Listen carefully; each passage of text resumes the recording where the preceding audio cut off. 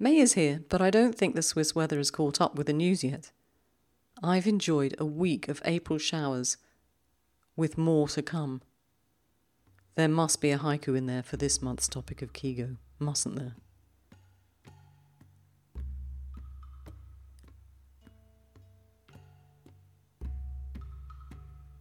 Hello and welcome to episode 9 of the 4th series of the Haiku P podcast.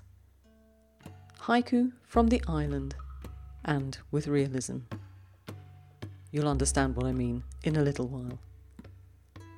Thank you to everyone who sent me emails and messages to celebrate our 100th episode. It was very kind of you. You're such a lovely bunch of poets. Thank you all very much for the motivation you give me to keep the podcast going, and the coffees, of course. Today we're going to have the latest of our workshops. This one on Shiki's idea of selective realism. I hope I'm not going to disappoint you by saying I'm going to do it myself, because we've had some fantastic workshops recently, haven't we? By wonderful haiku experts. We're building up quite an educational resource here on the podcast and on YouTube. The video of Randy Brooks will be very useful for you to look at if you're submitting to this month's topic of Kigo. Spread the word and let other haiku poets know about it. I think there are still one or two who haven't heard of us. I know, hard to imagine, isn't it? As well as hearing from me, I have a special treat for you. A bit like eating a jammy donut when the jam has squished all over your fingers, so you have the double pleasure of squashing the last bit of donut in your mouth and then licking up the jam. You know what? It might be time for a cup of tea and a biscuit. So what is the jammy donut today? Well, it's a reading from Kristin Lindquist. Well, more than a reading, actually. We had a chat, which you'll hear, and then she's going to take us for a little walk round an island that's very special to her, and then give us some haiku tips. I hope you enjoyed the journey as much as I did, so do please listen to the end. I think it'll be worth it. Kristin, thanks to you, my bucket list has got even longer. But before we continue, let me just remind you of a few things. The current submission topic is Kigo, so you can write up to 10 haiku with a seasonal reference, anything that takes your fancy. But don't forget your deadline is the 20th of May, midnight Central European time. So you do still have a bit of thinking time available. I'm very happy to say that this month, before she heads off to lead her bird walks, Kristin is joining Jim and Robert and myself as part of the editing team. Let's keep her busy. Thank you for all the great feedback you've been giving to the Spring Journal. There was such a lot of new bits and pieces in it. I was really quite nervous about publishing it. And what would be really amazing is if you could go to Amazon and give us a review. It might even feature on the back cover of the Summer Journal. Now, something that comes up every time I publish the journal. Some of you write to me to ask, is your work in it? I always let you know in your acceptance email which podcast and journal your piece of work is going to be in. Please, please make a note of it. If you don't know where your work has been accepted, how can you be sure that you're sending journals fresh and original pieces of work? If your work is duplicated in various journals, that might cause a problem for everyone concerned. Now, let's get on with the workshop. The next section of the podcast I'll put up on YouTube so you can read the slides.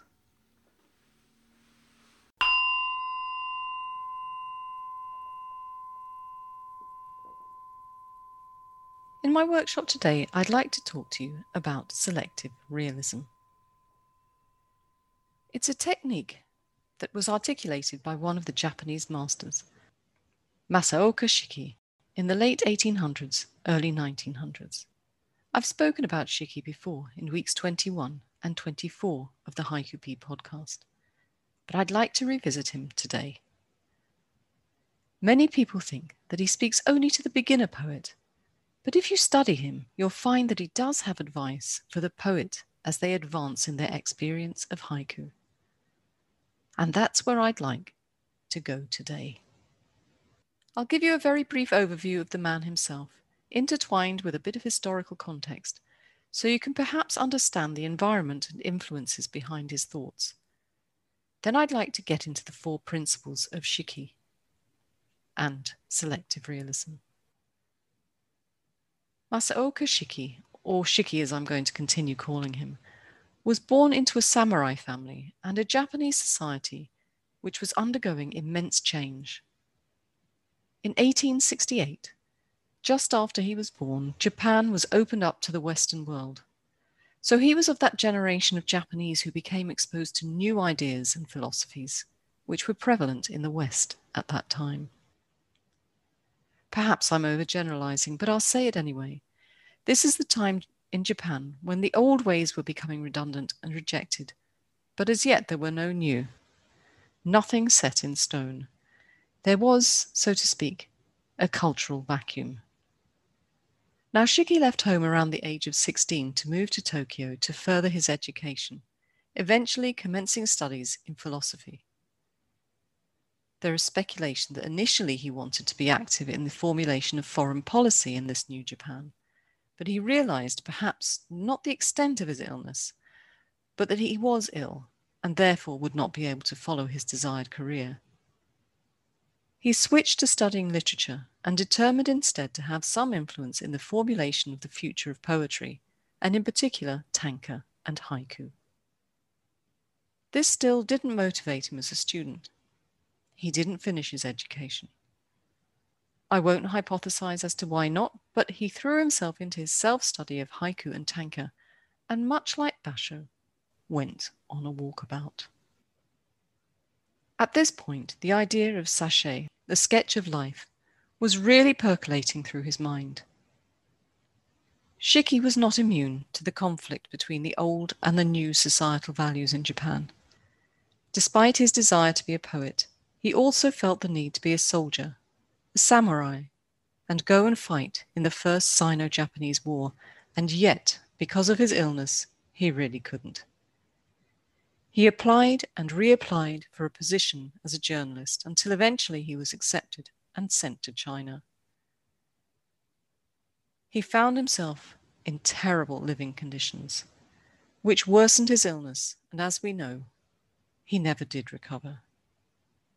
When he came home from the war, he threw himself back into haiku and tanka, becoming involved with the journal Hototogisu, the Cuckoo, writing essays on haiku and tanka and creating thousands of haiku, many of them while bedridden with his illness. Now, before we go on, let me read you one of my favorite of his poems, translated by Yuzuru Miura. Spring day, a long line of footprints on the sandy beach. It's a very simple sketch of life haiku, written without adornment, and yet there are layers to it, aren't there? I think I can detect a sense of Yujin as well as Sabi. Now, let me tell you about Shiki's 4 principles or states of haiku development. The first, sachet, or sketch of life, selective realism, imagination, and truthfulness. Almost everybody has heard of sachet, or a sketch from life. It's probably one of the first things you come across, well, after you've realized that you don't have to write in the 575 format, that is. Shiki suggested that this was the basic principle of composition in haiku, that beginner poets should accurately observe nature. His criticism of haiku being composed prior to his studies was that he felt they were often an intellectual exercise, and I think Randy Brooks put it very well in our podcast last month. These poems were in the poet's head. They had little or no emotive connection to the reader. And he advised his disciples that they should take walks in nature during every season. But you know, even in a small garden, you can find a new subject to write about every day. Shiki also felt that the poet should only use words that are necessary. Good advice. I often find that poetic folks brought up on Western poetry have a tendency towards the adjective, or should I say the overuse of the adjective. Once you start doing that, you start to tell people what it is that you're trying to achieve and what it is that they should be thinking or feeling. When you edit the words down so you really only use the necessary ones, you give your reader the information which they can use to fill the blanks, to feel their own emotional response, to come up with their own story, and make the poem their own. There has been criticism that such poems can be bland. Shiki himself said that if a poem is too realistic, it's prone to be commonplace and lacking in surprise. It's a fair point, but surely that's the result of us as poets not creating a work that is exciting or interesting. Perhaps we're inexperienced, perhaps we've not put enough effort into finding the right words, and so our poem is very blah. Or maybe as readers, we don't put enough effort into discovering the layers within a poem.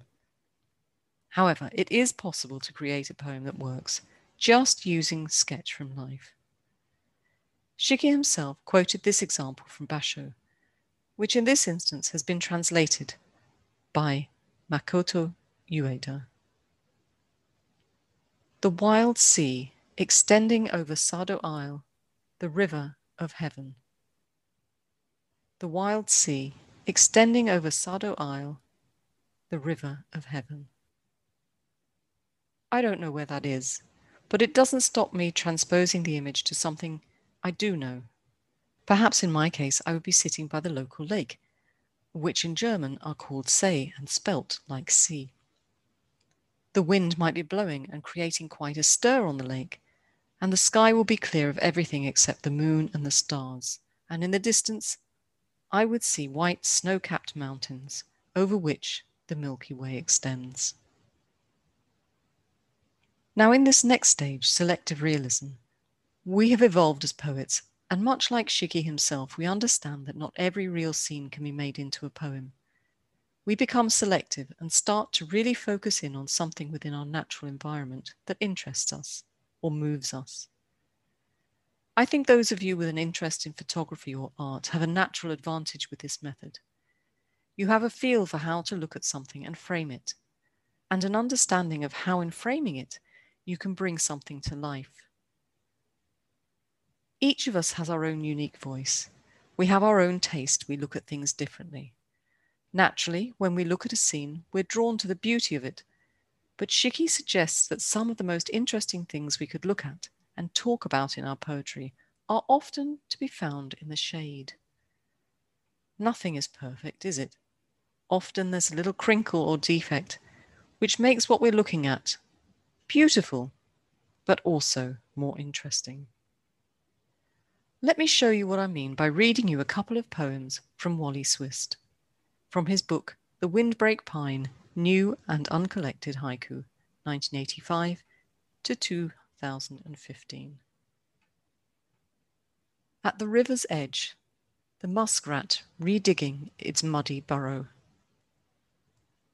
At the river's edge, the muskrat redigging its muddy burrow. Drought summer, falling yellow leaves trickling across pools of the river. Drought summer, falling yellow leaves trickling across pools of the river. Depending on what you read, this next stage in the evolution is called imagination or subjectivity. Janine Beichman suggests that from 1886, Shiki began to concern himself with the role of imagination and poetry, even though still averring that it must be grounded in reality. So although Shiki still believed that realism was the core technique of the haiku, he felt an experienced poet could now start using their imagination or introducing subjectivity. But how? Donald Keene, writing in The Winter Sun Shines In, speaks of subjectivity. At times, the artist will change bit by bit the placing of objects in the actual features of the landscape, Or he may even modify the actual landscape by subjectivity, bringing in things not present in the view before him. But as an experienced poet, you will be able to create authentic haiku, by which I mean you won't stray into fantasy. But therein lies a topic for another day. How do you arrive at this elevated status of advanced haiku poet? How do you gain the confidence to do this successfully? Well, Shiki recommended reading as much haiku as you can, which is important because, as Ueda says, Shiki's ideal poet is a learned person with refined artistic taste who can distinguish between the new and the stereotyped. Furthermore, he will base his poem on sashai, but will focus on some new subjects or look at an old subject in a new perspective. In the latter process, he may make use of his imagination and depart from sashai, for a poet with a powerful imagination can, if he wishes, create a realistic scene without basing it on actual experience.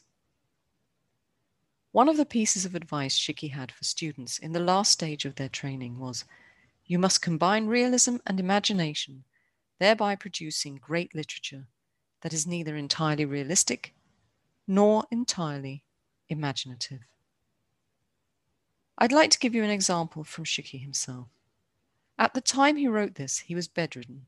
He couldn't possibly see a scene like this, but probably based on scenes he's viewed in the past.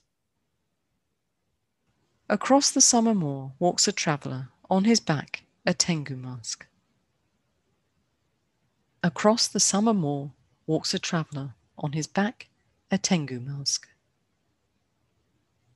Shiki wanted to appeal to emotions. He felt that a poem designed to appeal to the intellect would not appeal to emotions, whereas something directly observed, something which the reader feels to be truthful, would. Listening to one of my favourite podcasts this morning, I'll put a link in the show notes, I heard Con Iggulson, great name that, isn't it, discussing the writing of his prose. He writes historical works. But what he said I felt made sense in the context of selective realism. He said of his stories that stories based in truth have far more power than if they were fiction. I think that reflects what Shiki was trying to achieve.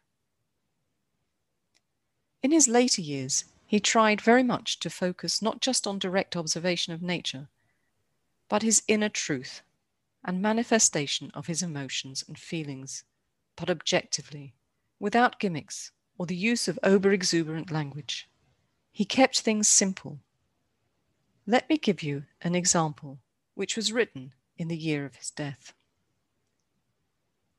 New Year's calendar, during the month of May, a day for my death. New Year's calendar, during the month of May, a day for my death. It's very simply written, it's succinct, and I defy anyone not to feel some emotion when reading it. I don't know if I'm alone in this, but I think from time to time that at some point in every year, I pass the date of my death. But I sincerely hope I'm not as close to mine as Shiki was to his at the time he wrote this. So what guidance can I give you with regard to Shiki's principles of haiku? Your haiku should be a direct observation of nature. You should focus on a small part of the landscape that you're observing, a piece to which you're connected to emotionally. Remember, you can introduce or remove elements of the landscape using your imagination. And to create an emotional connection between yourself, the scene you're exploring, and your reader, only use words that are necessary. Go back and have a look at your work. Cut, rearrange, or change the words. Don't overuse the adjective.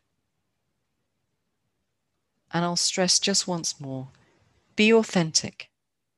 No writing of fantasy haiku. Thanks very much for listening. I hope you'll find that this is a technique you can enjoy using.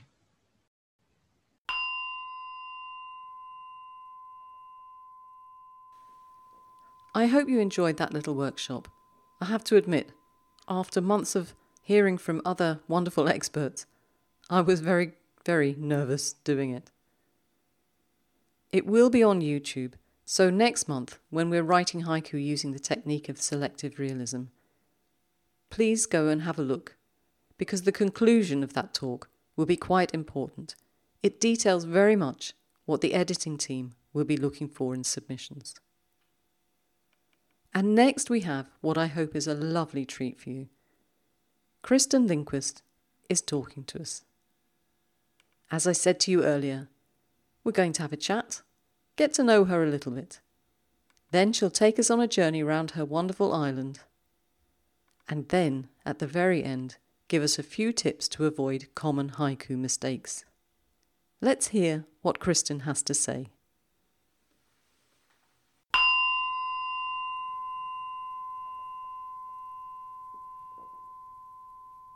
I feel like Kristen is an old friend, but we've never met, and what I do know of her, apart from her poetry, I know from her biography. So let me tell you what I do know, and perhaps today we'll find out a little bit more about her, as well as having her read to us.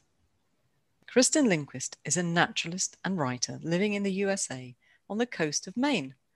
Her published works include books of poetry, Tourists in the Known World, New and Selected Poems, which is available through Kristen's blog, details in the show notes, and Transportation. She also had, until recently, an ongoing natural history column in her local paper, the Penn Bay Pilot.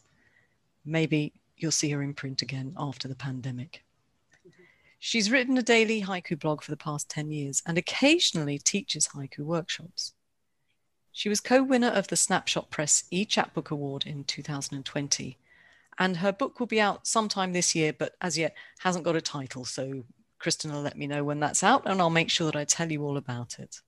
And she'll be included in New Resonance 12, which is Red Moon Press's anthology for emerging writers, also out this year. I think that's quite a big deal, but we'll come to that in a little while. Kristen comes from a writing family. Her husband is would you say, is it a criminal or a thriller? How would you describe it, Kristen? Crime novel. And I finished one of them this morning, and it was dedicated to you, Kristen. Yay! Poacher's Son by Paul Dorian. It really is very good. But before we get to know more about Kristen, let me read you some of her work. This is from her blog in February 2021. Snow and blue sky, my feet don't touch the ground. Now, Kristen, I was intrigued by this one.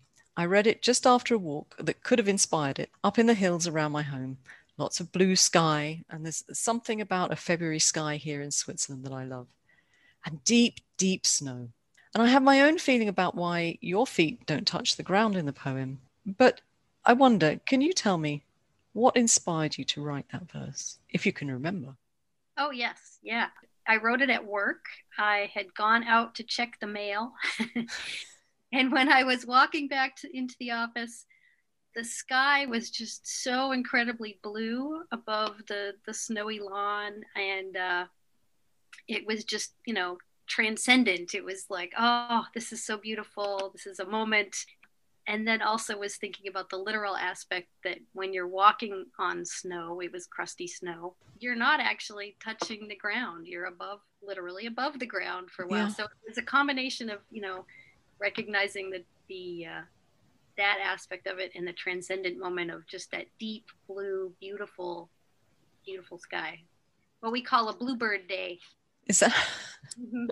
I have no idea what they call it here, but it's just, maybe it's the same sort of blue that you had, but it's just so gorgeous and deep and such a contrast to the whiteness of the snow. I just love it. Hate the snow, obviously. I don't like the snow, but I'm glad you told us that. I pretty much had it pegged, I think. I was thinking that, again, walking on crusty snow, not being able to touch the ground, and then metaphorically a bit like walking on air because of the beauty of the whole situation you found yourself in. Exactly. And then I found another one. It was from July 2020, but apparently it's in the spring edition of the Akitsu Quarterly. So I'm not the only editor who appreciated it. Summer heat, sitting perfectly still for a hummingbird. I've never seen a hummingbird. Obviously, don't get them over here. But what I love about this is the tension of the excitement in the way you've put it together. And when I read it to myself, not out loud, but when I'm reading it internally, I've noticed that when I get to the end of it, I've stopped breathing because I'm so intent on watching the hummingbird with you. I think that's such a lovely poem. Thank you very much for that one. Thank you. Now, you describe yourself as a naturalist. What does that mean to you? I guess what that means for me is I've always considered myself a lifelong student of nature, and sort of hand in hand with that, I've also always just had this urge to share that with other people, to help them be excited about nature and to want to learn the names of the other living things that are sharing this space with us. You know, obviously my focus is on our community here in coastal Maine, but yeah, I just that's what I'm interested in. That's what my focus is on, and I like sharing that with other people and getting them interested in it. And I know you have, going back to the hummingbirds, you have a special passion for birds. Haiku and birds are my two big passions in life. So, well, I've been interested in birds since I was a kid. I had a grandmother who was very nature oriented. She and my grandfather moved to Maine from New York City area back in the early 60s, sort of back to landers, and had a farm on the ocean, an organic farm. This is just when organic farming was sort of becoming a thing. She always spent a lot of time with me out in the woods and just taught me how to use field guides and that sort of thing. So from an early age, I've been interested in birds. In the past, I guess 25 years or so, have sort of ramped up that interest, and just all of our vacations are birding vacations. I lead a lot of bird walks in the spring and spend a lot of time birding in the spring and fall during migration. And yeah, birds are my thing. I thought I heard a little bit about you on the Cleveland's podcast. They made a point about the birds too. So birds were with you from a very young age. What about haiku? When did that come into your life? Well, I think we all wrongly learn about haiku when we're learning about syllables in grade school here. So, so that's when we learn about, 575 syllables makes a haiku.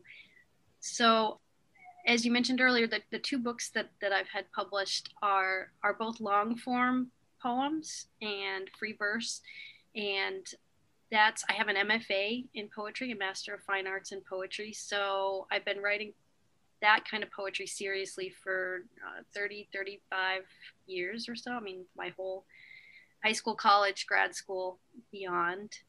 And at the time that I decided to start the daily blog, I had a very stressful job that left me no mental energy to write at all. Mm-hmm. So I decided to come up with a daily creative practice to just make me do something creative. Since I didn't have a lot of time, I figured, all right, what small thing can I do? I'm like, all right, what's the smallest form of poetry? Oh, 575. I can come up with 17 syllables a day. So in fall 2009, I started writing a haiku a day. Well, what I thought was a haiku a day. Really, in retrospect, several years of those early posts are really just 17 syllable short poems, but I was getting there. And then at some point in the middle there, reconnected with a poet friend of mine named Peter Newton, mm-hmm. who is the co-editor of Tiny Words and an amazing haiku poet. But I only knew him as a long poet. I don't even know how to describe long form poetry, a non-haiku poetry poet, and ran into him at a writer's conference. And I said, what are you doing with your poems these days? I haven't seen any for a while. And he said, oh, I'm all about haiku now. And I piped up and said, oh, I'm doing a haiku blog. And so he very kindly and patiently and gently introduced me to the contemporary English language haiku and what that was all about. And it was really a revelation like it's not about syllables, it's about so much more. And I got just completely wrapped up in the contemporary haiku world and what makes a haiku. I don't even remember what sparked this question. You were asking how I got into haiku. How you got into it, yeah. It's a long story, apparently. Yeah, so I credit Peter Newton with that introduction to what was really going on in this sort of microcosm of contemporary haiku. And he actually accepted my first haiku. He took one from my blog and got me started and introduced me. I attended, I believe it was the last Haiku Circle, an annual haiku gathering in Massachusetts that he helped coordinate, and started to meet in person haiku poets, and then I joined a haiku group and went on from there. And it's really, I don't even write other poems anymore. All I'm focused on is haiku and haibun. I was going to ask you if you'd given up writing other forms of poetry, but there you go. Yeah, I mean, if something comes to me, I will work on it, and I still do readings of other poetry. But yeah, my passion is with haiku. You said you've been writing what possibly you would not recognize as haiku now that you've got so much more experience, but you've been at it since 2009, you said, and yet you are now being recognized in New Resonance as an emerging writer. And I wondered, because you are very experienced, and when I think of you, I think of an experienced poet and someone who's really good at their craft. I wondered how you felt about being thought of as an emerging writer. Oh, well, thank you for thinking that, Patricia. I really do think of myself still as an emerging writer. I mean, I still feel like a newcomer to this world. I think it's been, maybe 4 years or so that I've really been trying to do it right. Okay. And yeah, just I feel like, I'm just starting to be regularly published. I don't know, maybe I seem sure of myself because I have that other poetry background. So writing and submitting and that sort of thing is sort of a natural thing for me, and doing readings.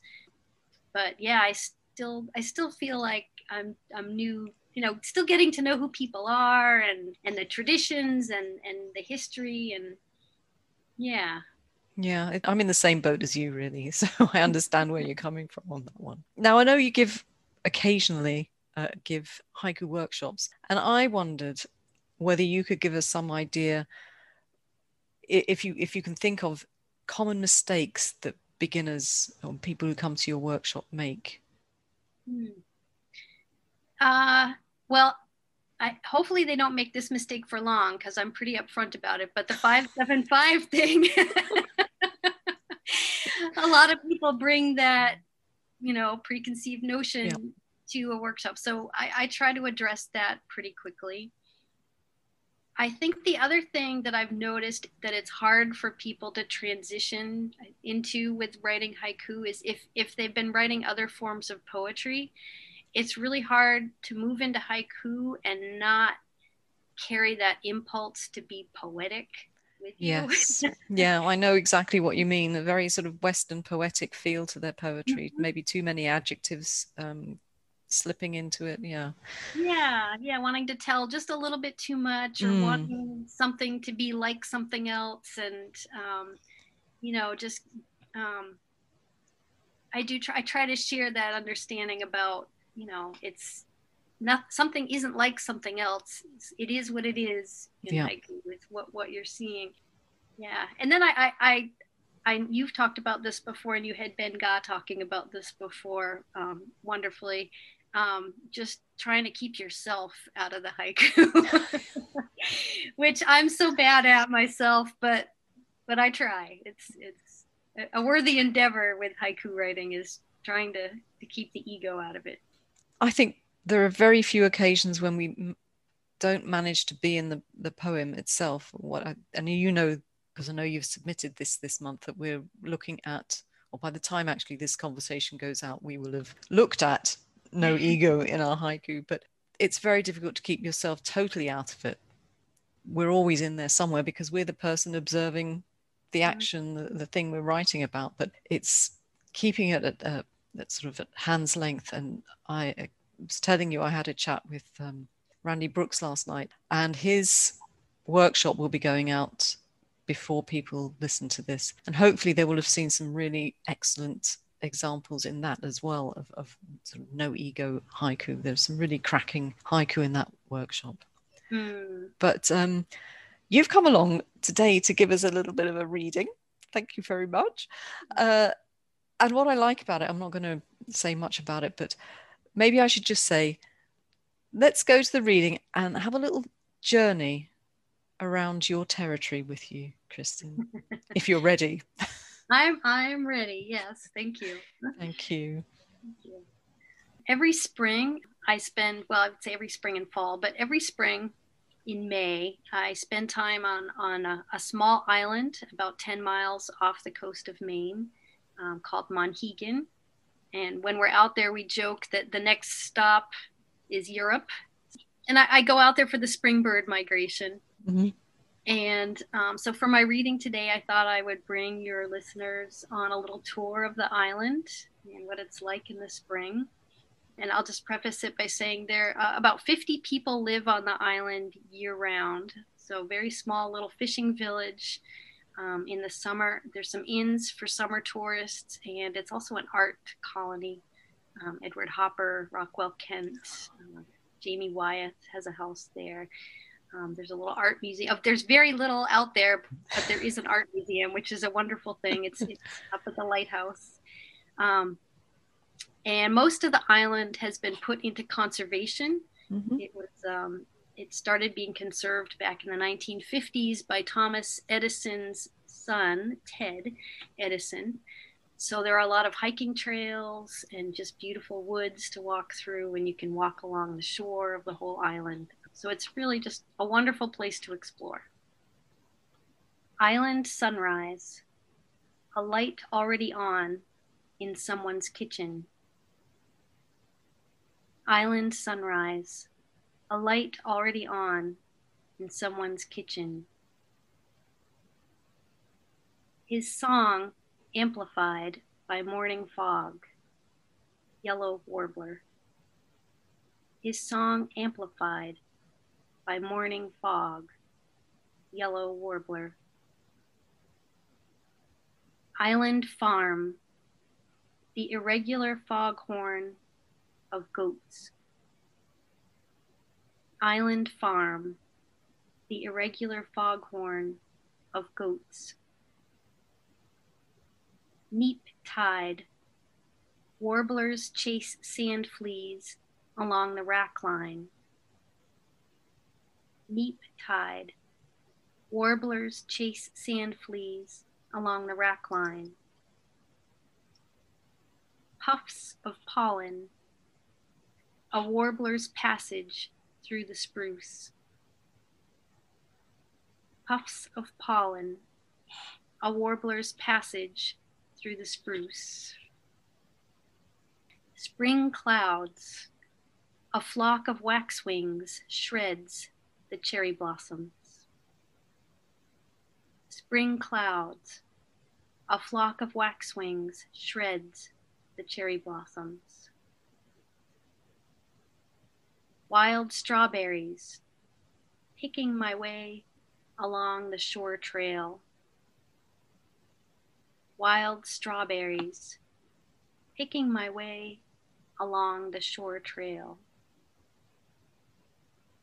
Gray seals in surf, the tingling skin of my selkie self. Gray seals in surf, the tingling skin of my selkie self. Shore trail, walking into the surf's roar. Shore trail, walking into the surf's roar. Sea cliff, the best viewpoint tagged by gulls. Sea cliff, the best viewpoint tagged by gulls. Channel marker. Cormorants gathering above the mackerel. Channel marker. Cormorants gathering above the mackerel. Following seas. The toll of a bell buoy grows louder.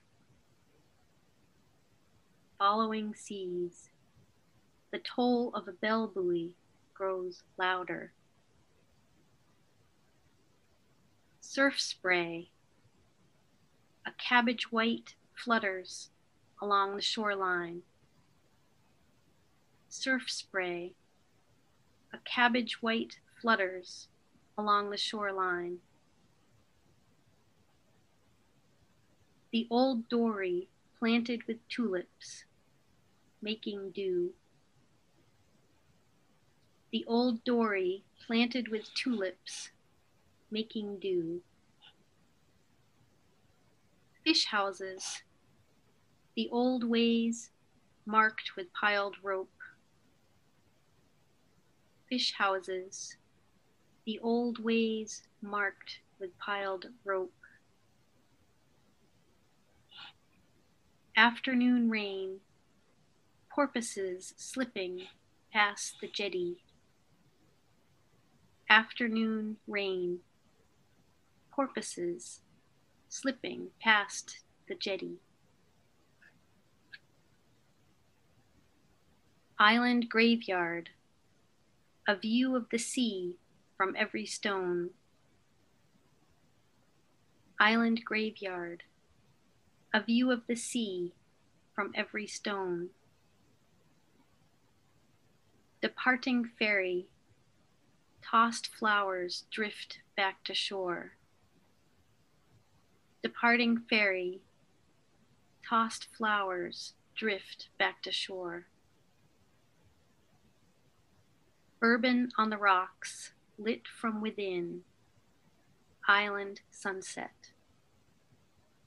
Bourbon on the rocks, lit from within. Island sunset. Thank you. Thank you, Kristen. It was great. I felt like we spent the day walking around the island with you. It was really beautiful. And of course, you finished with something that's special to the Poetry P journal. Because, of course, Bourbon on the Rocks, lit from within, Island sunset, is in the summer 2020 journal. Thank you very much for putting that one in. I'd also like to acknowledge the wonderful imagery in your poetry. I mean, I could have chosen any one of the poems, but I chose this one just to illustrate how much I love your imagery. I chose channel marker, cormorants gathering above the mackerel.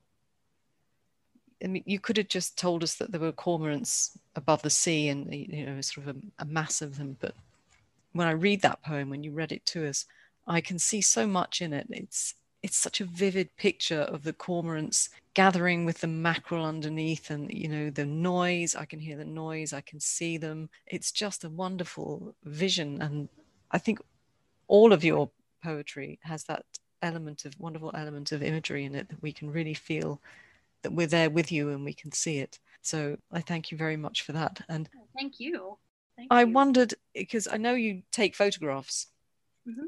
Does that help you with your poetry? I think it definitely does. I mean, it's coming from the same impulse, you know, mm-hmm. to observe and to record what you're observing and to share that. I mean, haiku is very much about letting in the reader, and which is why we can't have it too full of ego that the reader can't come into. So yeah, it's part of that impulse to be sharing a particular moment or a particular, you know, when you look at the landscape, what do you choose to photograph? It's just one tiny aspect of it. And as with haiku, you know, when you're inspired to write a haiku, you're not writing about everything in front of you. You're writing about one little corner of the picture, and trying to do so in a way that enables the reader to be there with you and experience what you're experiencing, or experiencing something of their own that honors the moment. Absolutely. Brad Bennett, I believe, is one of your haiku buddies. Yeah. Yeah. And he came along to talk to us about sound and musicality in our poetry. And there's another one that I would like to suggest, another one of your work that I'd like to suggest is a super example of this musicality. And actually, I've realized that you and I pronounce one of the words very differently. So I'll read it twice, once in my version and once in yours. I don't think it changes the musicality of it. Following seas, the toll of the bellboy grows louder. And you say it, following seas, the toll of a bell buoy grows louder. And it makes complete sense when I see it in writing and hear your version. But I've been away from England for so long now that I'm not completely convinced I've got it right in my own language. But I just wanted to ask you, because I find this a lot with your poetry as well, that there is a great musicality to it. You seem to get sound so well. You seem to express it so well. Does that come easy? Do you even think about it, or is it just natural for you? Well, thank you. I think because I have a long background of writing other forms of poetry, and poetry is very much about the music, at least the poetry that I write. Mm-hmm. I think it does come naturally, but workshopping one-on-one with Brad Bennett, who really focuses on euphony and sound, has made me more aware of how that can be used to good effect in haiku. It wasn't something I deliberately tried to do in my haiku. Sometimes it would just work out. But Brad has helped me realize that can be another strong aspect of haiku. It's an aspect I really enjoy, and I love reading your work for that. Well, you know what? It's been a real treat to have you here on the podcast. Thank you so much. And I think we know a little bit more about you, and we've certainly got to know a little bit about the territory that you enjoy living in through the reading today. So thank you very much for coming along and doing that. And I'll be sure to let everyone know, as long as you let me know, when the chapbook is out, so we can all go and have a good look at that. I know. I'll let you know. Thank you. But if you can't wait for the chapbook, please go to Kristin's blog, because you're spoiled for choice. There's so much work on there that you'll be there for ages. So I'll make sure that all that information is on the show notes. Kristin, thank you so much for coming along today. Oh, thank you, Patricia. It's been a real pleasure. Thank you. Thank you.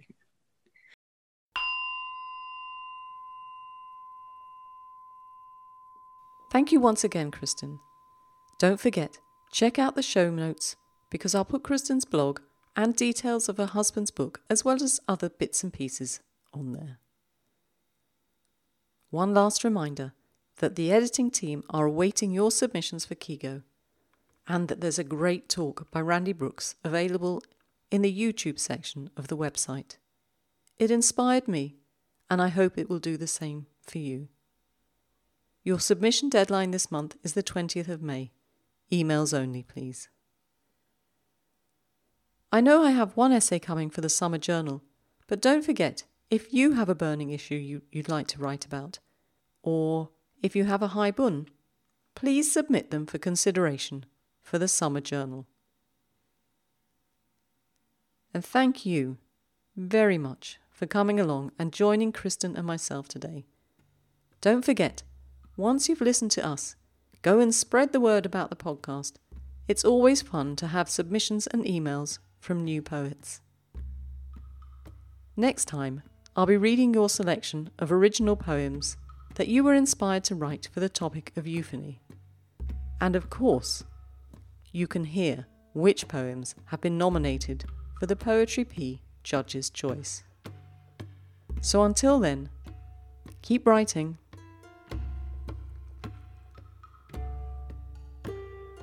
If there's something missing from the show notes, something extra you'd like to know about today's podcast, or you'd like some information on being a community judge, joining the editing team, submitting your haibun or essay, or you'd just like to say hello, send me an email. Ciao!